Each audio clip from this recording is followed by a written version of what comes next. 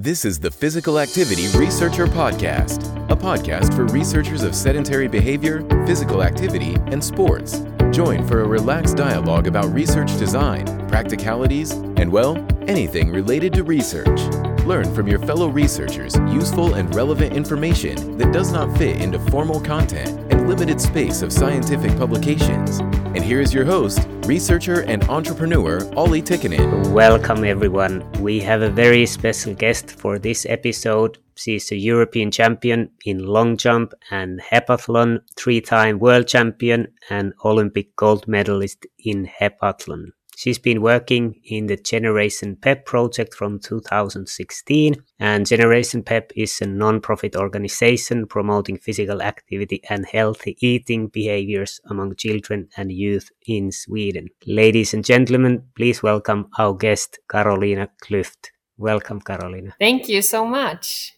Yeah, nice to have you in the podcast. So if we start a little bit with your athletic career, it's now a little bit over 10 years after your retirement. How do you look back those years? How do you reflect it? Well, right now I feel like my athlete career is a long time ago. When 10 years pass and it happened so much in my life since I ended my career, I think it feels like it was a completely different life, of course. But I remember when I think about my athlete career, I have, of course, many great memories, great friends, great adventures, a lot of challenges, both ups and downs, like an athlete career usually are.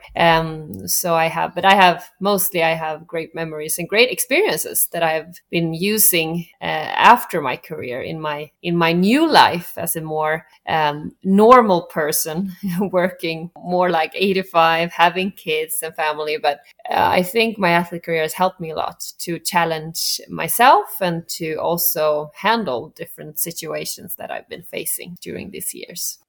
And how was the transition from elite athlete to normal life? Well, it was not that hard for me. I can definitely see that it could be. It's a big change in your life. It's a big change in who you are and what you do, and your identity is so connected to your athlete career. So I definitely see that it could be very difficult. For me, I had some sorrow, and it's like saying goodbye to an old friend at the time when I quitted. So the weeks around my last competitions, when I did my last competition was Finnkampen, the big match against Finland. We were in Gothenburg and I had this farewell party, and I was a lot of joy, but also a lot of, sorrow to say goodbye. But after a few weeks, I was already determined to do new things, and I started study, and I had a lot of plans and a lot of things I wanted to do that I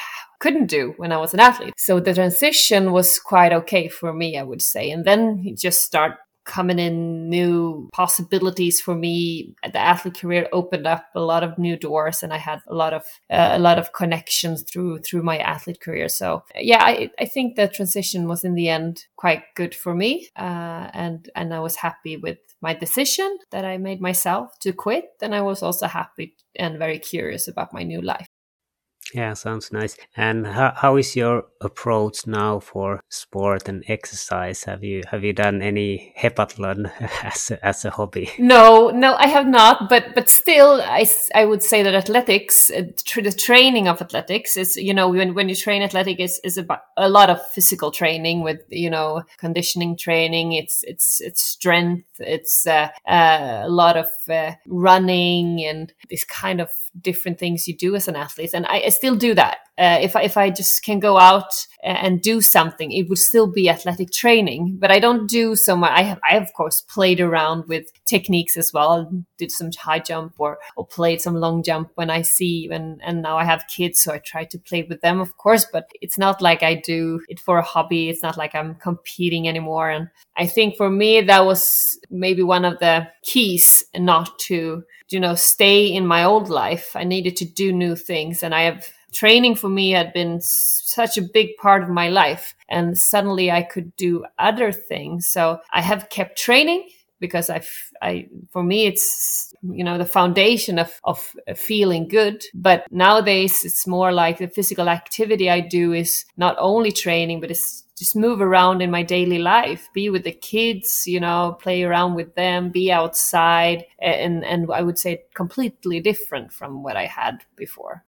Yeah, and I think for many elite athletes, the transition is probably more challenging than for you. What do you see as the factors that you are able to transition and maybe change your identity quite easily from elite athlete to normal person, or whatever the identity would be called? Yeah, it's a good question. It's not that easy to answer, because I think a lot of people are different. You have your individual challenges, and I think I found my keys. I don't know if that's the truth, and it's not one thing. It's of course a puzzle maybe. But first of all, I think it was because during my athlete career, I was not only Carolina Klüft, the athlete, in my own perspective. I always saw myself for being more than an athlete. I always saw myself being more than my success. I always asked myself, who would I be? Who am I if I'm not succeeding on the track? If I'm not doing what people expect me to do? I worked really, really hard during my athlete career with my self-esteem. And that has more to do with who I am and not what I do, if you could say like that. And my self-confidence might be more related to my athlete career. I had a lot of self-confidence in being an athlete, but I still thought that I was good enough without my athlete career. So when I started, I just needed to practice new things to hire my self-confidence in new challenges. But my self-esteem was quite the same, because I always knew that I'm good enough whether I'm an athlete or not. And I worked really hard. It was not easy all day. Now it sounds maybe that it was easy, but I really, really worked hard with this because it was not worth it for me to be an athlete if I would only be fine as long as I'm a success or as long as I do good results. And for me, that was giving me too much pressure. My life cannot depend on my athlete career. That's something that I do for bonus. It's fun. It's challenges. I learn new things about it, but cannot define who I am. So that was one key. So I was not totally fundamental connected with my athlete as my identity. My identity has always been more. And now I took one piece out and I tried to put new pieces in. And what I also tried to do was not to compare the old piece with the new piece. I knew that the experience I have as an athlete, being my best shape, go into a big stadium with full people around me and to be in a big Olympic championship or world championship. It's not to be compared with the new piece that I have. This is new feelings, new experiences, and I don't want to be disappointed of this new piece. I want to be curious about the new piece. So I decided not to compare my life as good as I can. And in my new piece, there was being a mother, started to work as a host for I was the Olympic Games. I was the host for Swedish television, and I started to work at Generation Pep. And so a new pieces came into my life, and I was challenged and I was curious, and I had so much fun with these new pieces, and I never compared it with the other one. And I also had good support around me, I would say. I felt safe with my friends, my family. I had good support I also got a new job, and I could quickly translate. I got a new job, a new income. I didn't have to still be part of my adult career as much. So I was also lucky in that sense. Yeah, sounds really good. And you said that you did this identity work, self-esteem work. Was it mainly because of the pressure from being an idol, being successful, or did you already think about the retirement? How do you transition? Yeah, both, I would say. I started working with my self-esteem early. I had early success. I was successful. I won my first European Championship as a 19-year-old. I had my first World Championship junior gold when I was 17. So because I had success so early, and I was in the age of when you're 16, 17, 18, a lot of things happen, and it was hard for me, not that I loved my sport. It was not that part, but I just felt that I need to work with myself. I need to ask myself questions already in this, I cannot just do this. I have to ask myself why I do it. I cannot do it because others expect me to do it, or expect me to be good, or expect me to win gold. I need to have my passion from within. So I started to work with my self-esteem and to be able to separate, not totally, but try to separate a little bit who I am and what I do. My person and what I compete and what I do on the track is two different things, So I worked with it really early and really hard in the beginning. And I also, a part of that was always to remember that this is a part of your life. You will do other things in the future. You retire from an athlete career before you retire as a working professional or having a job. So it will be a life coming after the athlete career. I didn't thought about it that much because I was so focused on my athlete career. But for being a good athlete, I knew if I will be the best athlete, I need to also understand that I'm more than an athlete. So therefore, just to being a good athlete, I also studied on the side. I went to the university sometimes, not full time, but I do some courses here and there. I spent time with my friends. I spent time with my families. I did go on vacation when it could be a good timing in my training. So everything I did was to be a great athlete, but I knew I will not be a great athlete just by training. I need to be a good athlete if I have a balance in my life, and that helped me. Yeah, sounds like a very good approach. I think getting success in a young age and the pressure, I think it can go wrong quite many ways. It was hard sometimes. I've been working hard with my own doubts and pressure from outside, and it's been hard work. People say to me when they saw me competing, "Oh, it looked so easy. You just went out there, you had fun, you smiled, and everything went great." Yes, when I was on the track, that's exactly what I felt. It was easy because I had done the hard work before. On every training, I was thinking about how to perform, how to be the best of myself this day. And I also worked with my how to recover, how to be balanced in my head. It was hard work all the time, both the training and the mentally part. So it was really easy when I was on the track. Everything was just, I'm ready for this. This is my home. This is where I feel home. Now I'm ready to do my thing. So it's not been an easy, but I knew I had to do it, or else it wouldn't be worth it. I would have quit, I think.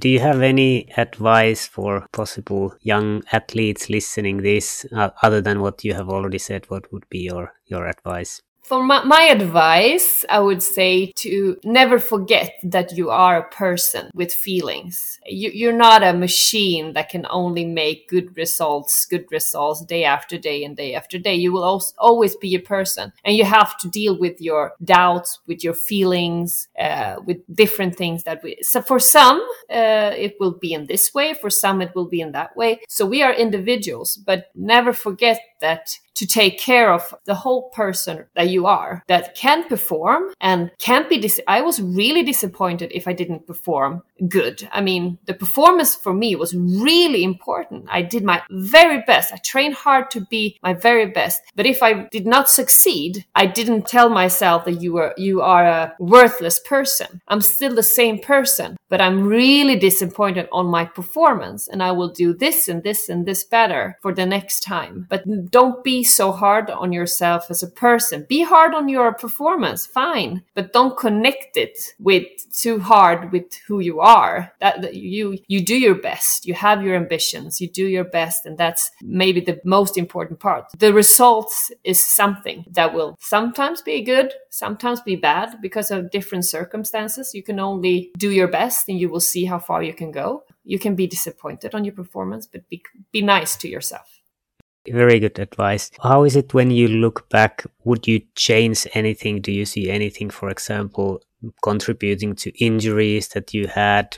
Is there anything you would do differently if you would get the second run? It's really, really difficult to say. I mean, of course, I trained really hard. I trained at the most 12 practices a week. But it also took me to this success. I have a lot of gold medals. I have had a lot of success. And if I didn't push myself that hard, maybe I wouldn't have all these experiences and challenges and gold medals. And for me, it's a even if I have maybe made mistakes during the way I have made mistakes, maybe I pushed myself too hard sometimes. I have not listened to the inner voice that said, well, you don't feel on your top today. Maybe you should take a step back. But I have pushed myself because that was the way I was. I was pushing. I needed to have a coach really sometimes taking me away because I was pushing myself so hard. And of course, I have made mistakes. I have pushed myself too hard. And maybe I should have told myself back then, back off, listen to what your body says to you. You are not on the top today. You need to listen or else you will get injured. But it's also part of life of pushing you, and sometimes you learn so much from it. And I would say I'm not a person that regrets things maybe so much. It's in all failures and all mistakes, there are also very, very important knowledge, and you will learn new things about yourself. So I don't think I would change anything actually, so like that. Even if there are things that I'm not proud of or things that I could have done differently, it was lessons. They taught me a new way forward. It might not have shaped the one I am today. And it's difficult to know where is the limit, how hard you can push if you don't cross it. Like only by crossing, you know that now I did hard enough and a little bit too much, but without going over, sometimes you don't really know where it is. Yeah, and I think sometimes I think more people maybe don't reach their maximum potential because they're too scared to push. There are definitely people that push themselves too far. And they have to learn to listen earlier. But, the society we have today is both. We push each other and we push our young kids in some way when it comes to results and performance. Too hard, too early. Let them have their time to learn about themselves and be nice to themselves. So it's two different things. But you cannot go around and all the time be afraid of failing or afraid of not succeeding and afraid of what will happen if I would take a chance here or take a leap here. You will probably find out new things about yourself. So it's a balance. Push yourself, but be nice to yourself, I would say. Push yourself to work hard, but be nice to yourself when you evaluate the results.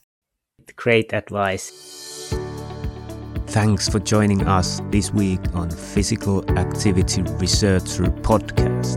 If you like the show, make sure you never miss an episode by subscribing or following the show on Twitter. This podcast is made possible by listeners like you. Thank you for your support. If you found value in the show, we would really appreciate a rating on Apple Podcasts or whichever app you're using. Or if you would, in a real old school way, simply tell a friend about the show. It would be a great help for us. We have a fantastic lineup of guests for forthcoming episodes, so be sure to tune in. Thank you all for your support and have a great day.